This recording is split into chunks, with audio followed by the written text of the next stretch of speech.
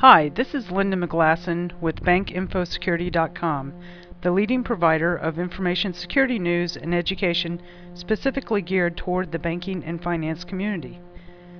The following audio is an excerpt from our online workshop entitled Preparing for an Information Technology Regulatory Exam.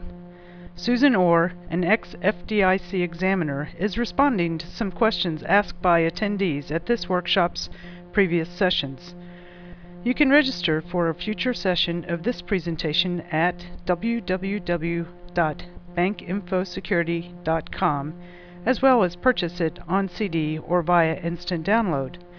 You'll also find a number of other educational webinars to enroll in on such topics as IT risk assessments, GLBA compliance, vendor management, and a host of other topics. As always, if you have any questions, comments, or feedback, please let us know. Total running time is about 25 minutes. Enjoy!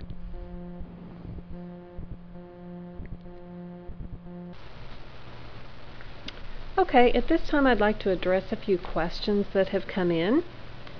First one, typically what are some of the areas of an institution that are often overlooked when doing an enterprise-wide risk assessment?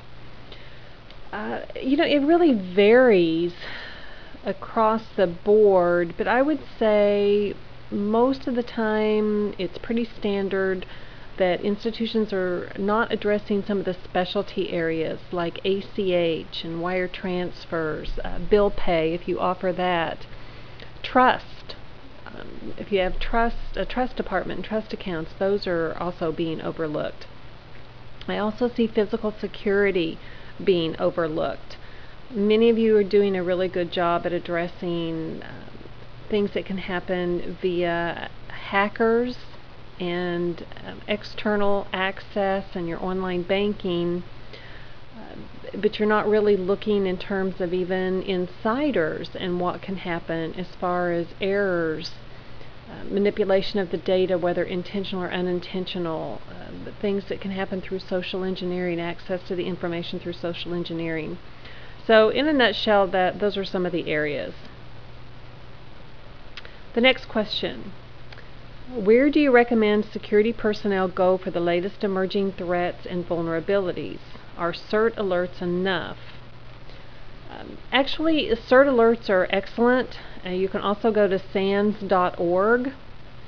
There are other things you can sign up for, newsletters through Computer World, InfoWeek, those types of subscriptions, NIST. But primarily CERT and SANS are two of the primary areas where you can stay up to date. See, for business continuity plan, we plan to use remote access with VPNs to have our staff be available for work. Do I need to show my procedures and testing of this to our examiner, or are a set of planned procedures enough? Well, you do need to have the set of planned procedures. You need to think it through, what you need, how you would do the process from end to end. So you want to have that all documented, and then you do need to test it. You need to show that what you are planning on using is actually going to work. So as with any aspect of your business continuity plan and your disaster recovery plan, you do need to perform a test. You need that assurance that if you had to go to that particular process or procedure, that is actually going to work when you need it. Next question, you mentioned that the security logs should be kept secure. Where do examiners expect them to be kept? Is a locked file cabinet good enough? Well, I don't think it's so much as where do the examiners expect them to be kept, but it's best practices and even regulation. Where do they state? Where does that state that these logs or how these logs should be maintained? And actually, it is recommended, almost required, that the logs be kept on what's called a worm device, a read once a write once, read many. Write once, read many. That's going to prevent it from being overwritten type of a device. And then if it's kept on a server, or if it's maintained logically, then obviously that server or that drive, wherever this information is being recorded and stored, needs to be segregated. There needs to be strong access controls, limited access to it, even possibly under dual control. You also need to make sure that the information is encrypted.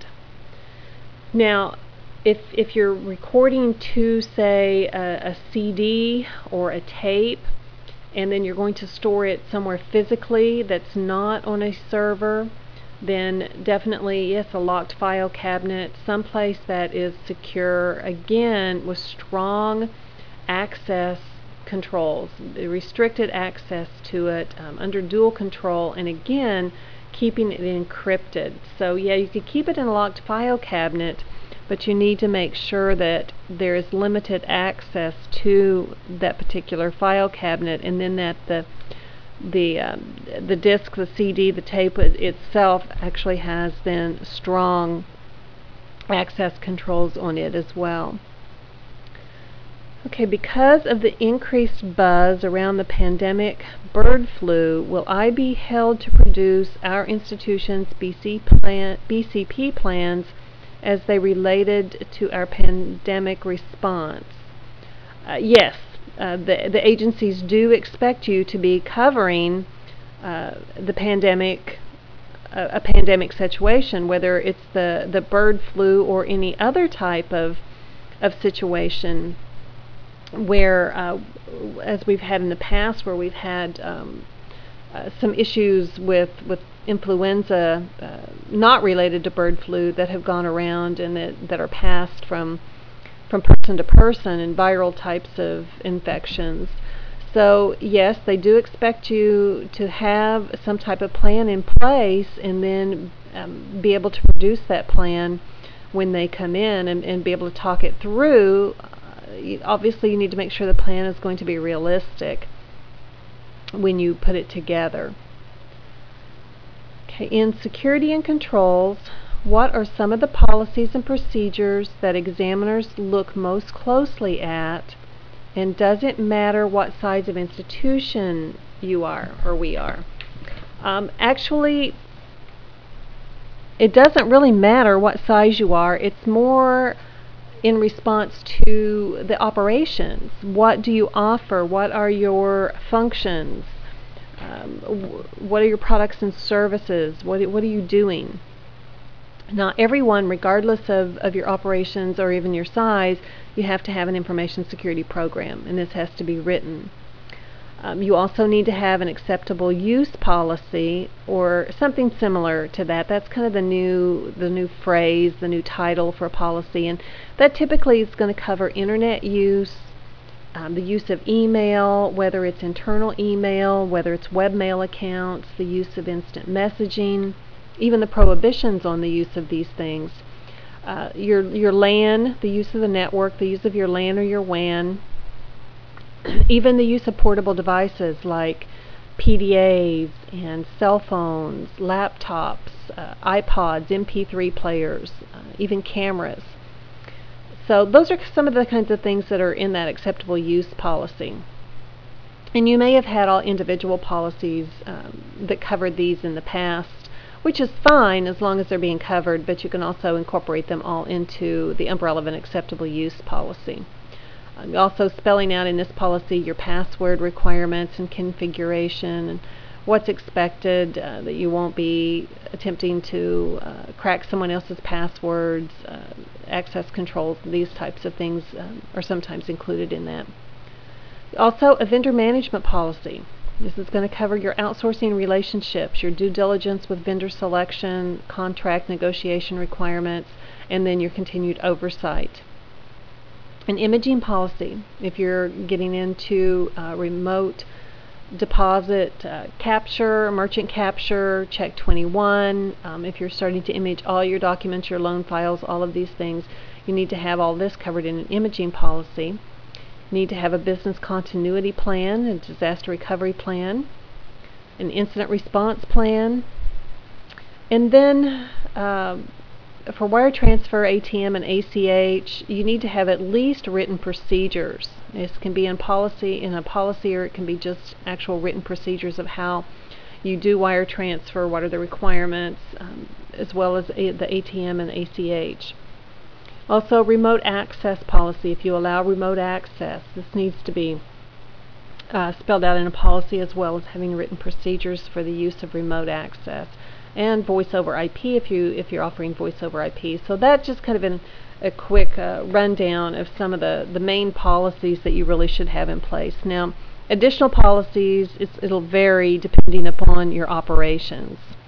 So that some things are going to be very specific to what you do. Maybe an internet banking policy is a good idea as well. Let's see. As a former bank examiner, you've seen your share of bad preps for examinations. What are 5 points of advice you would offer banks on sharpening their knowledge of the IT examination handbook?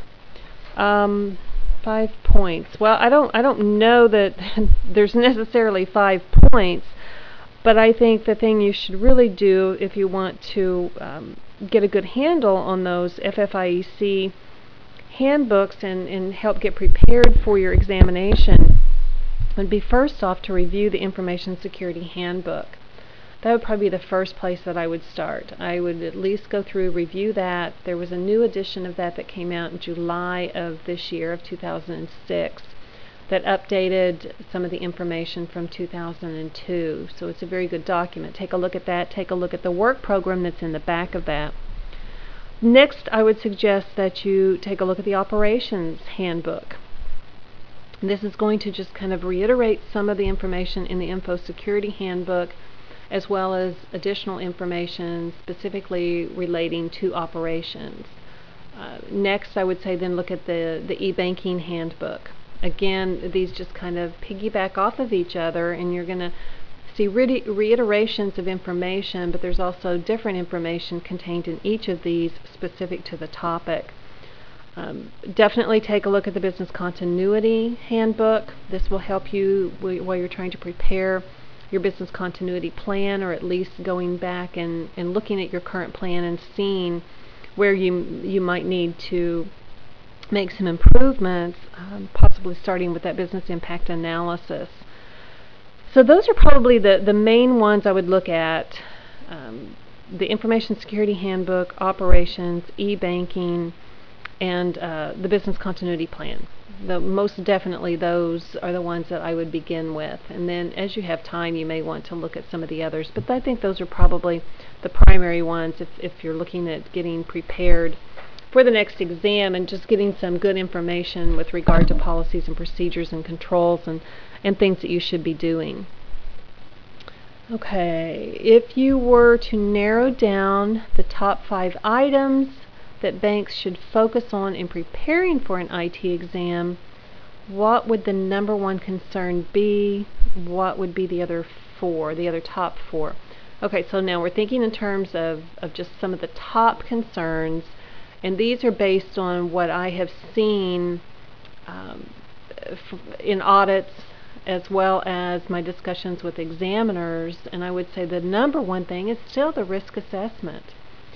You need to make sure you have that written enterprise-wide risk assessment and make sure that it's complete, that you have an inventory of your assets, you've identified internal and external threats and hazards, you've risk ranked, you have a listing, or you've at least done a likelihood of occurrence and impact analysis, you've looked at your controls that you have in place to mitigate, and you've got recommendations if you need additional controls. And then I would say it probably goes next to policies, making sure that your policies are up to date and they're reflective of your operations. As I said, going back to the question we had just a minute ago, the policies that you have and what you have in them is just institution specific. It's going to depend upon your operations, not necessarily your size, but your operations, the products and services that you offer. So I encourage you to go through those and make sure they're up to date, they're reflective of of your job titles are reflective of the positions that you have and of your actual operations. You don't know how many times I've seen policies that institutions have gotten from another source, and while they generally reflect what the institution is doing or what they have, they still are not they're not specific for that institution. Making sure that you have a business continuity plan. That business continuity plan, making sure you've done a business impact analysis and a risk assessment, and then making sure that you test it. You have to test your business continuity plan and your disaster recovery operations to make sure that they're going to work, and you need to have test results. So I encourage you to have a test plan, which I don't see very often, a thorough test plan where you write down the goals and the objectives of the test and the steps, the procedures you're going to take, and then you identify and you document the results from those tests and then any follow-up that may need to take place. So in essence, just being very, very thorough when it comes to that business continuity plan and testing of that plan, keeping documentation. I'm starting to see more incident response plans, but again, they're incomplete. So you need to do a little bit of research, try to get some input into what needs to be in that incident response plan. Have a vendor management program in place. I just talked about that. And making sure that you have an information security program, and that encompasses the overall institution, enterprise-wide again, not just focusing on electronic data or on your IT systems, but your overall organization in the protection of information. And then making sure that you have written procedures. You all have procedures that you follow, but oftentimes I'm not seeing these written down. They are not documented. So it's always a good idea to have those documented procedures, especially for business continuity and disaster recovery purposes and for training purposes. If you want to have cross training and have rotation, and be able, if you did have a number of people who were out for the flu this winter, not just being the bird flu, but for any type of illness, if you have a large majority of your people out, that you at least have the procedures written in place where people can back each other up, and you've got rotation where you may have to have people fill in. What issues or risk do you see with voice over IP, and how should a policy to deal with voice over IP be crafted?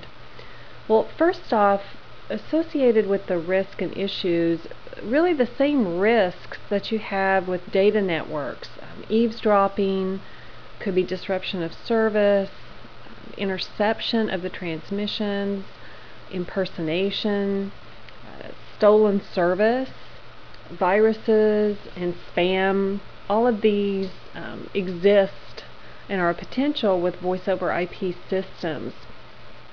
Now, as far as a policy, what would be in the policy would be the typical types of issues with regard to due diligence and the selection of the provider, physical security, the actual logical security over the system, what types of security controls would be in place, maybe a voice over IP firewall,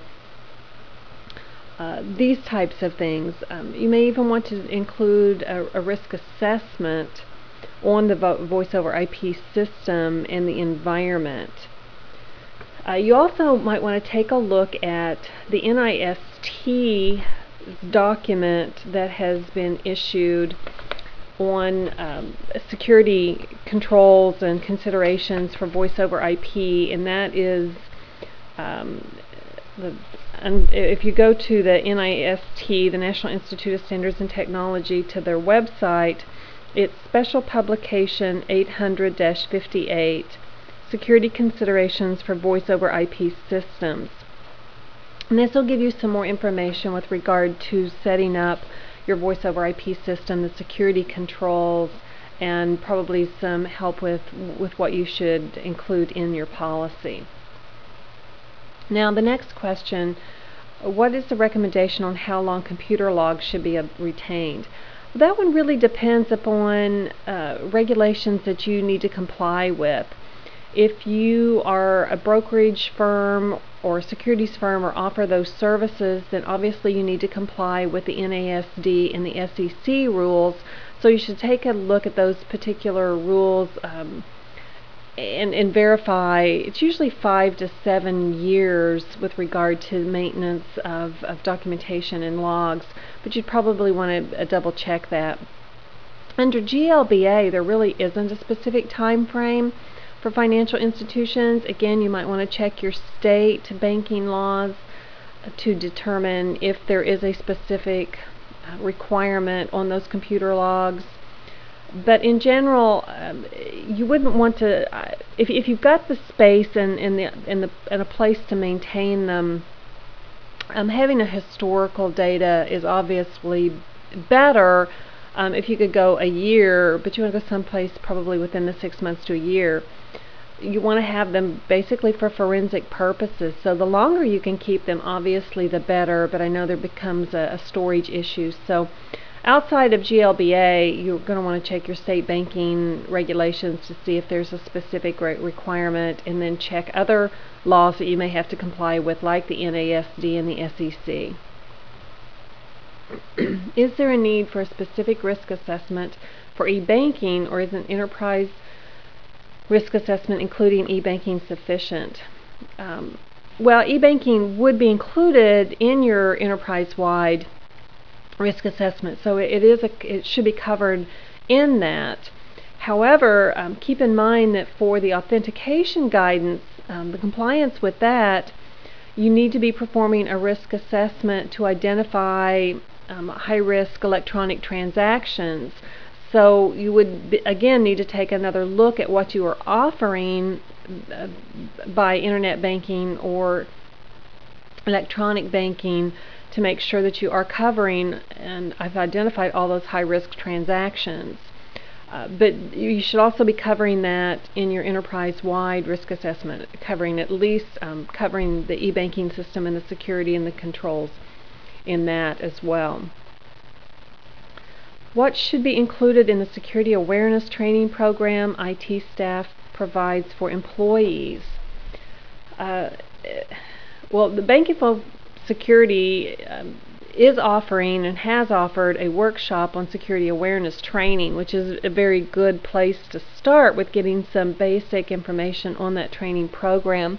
But just a quick answer, you'd want to make sure that you're including things like what is information security, how do you comply with the regulations and your institution or your company policies and procedures, covering what identity theft is, computer security, covering the various risks and threats like spyware, viruses, malicious code, and then making sure you are covering social engineering. This is something that I'm finding that a lot of institutions are not familiar with. Social engineering, which is basically the art of deception, and it's a human portraying to be somebody that they're not, and either physically coming into your organization and trying to gain access to get information, or via the telephone or via email types of inquiries. So that's just basically kind of a quick answer on some things that should be in that program. You can also consult the FFIEC Information Security Handbook. And again, look into the security awareness training workshop that's been offered by BankInfo Security.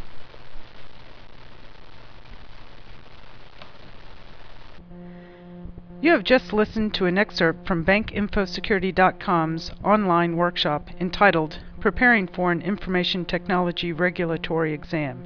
To enroll in a future session of this 2.5-hour presentation, please visit www.bankinfosecurity.com.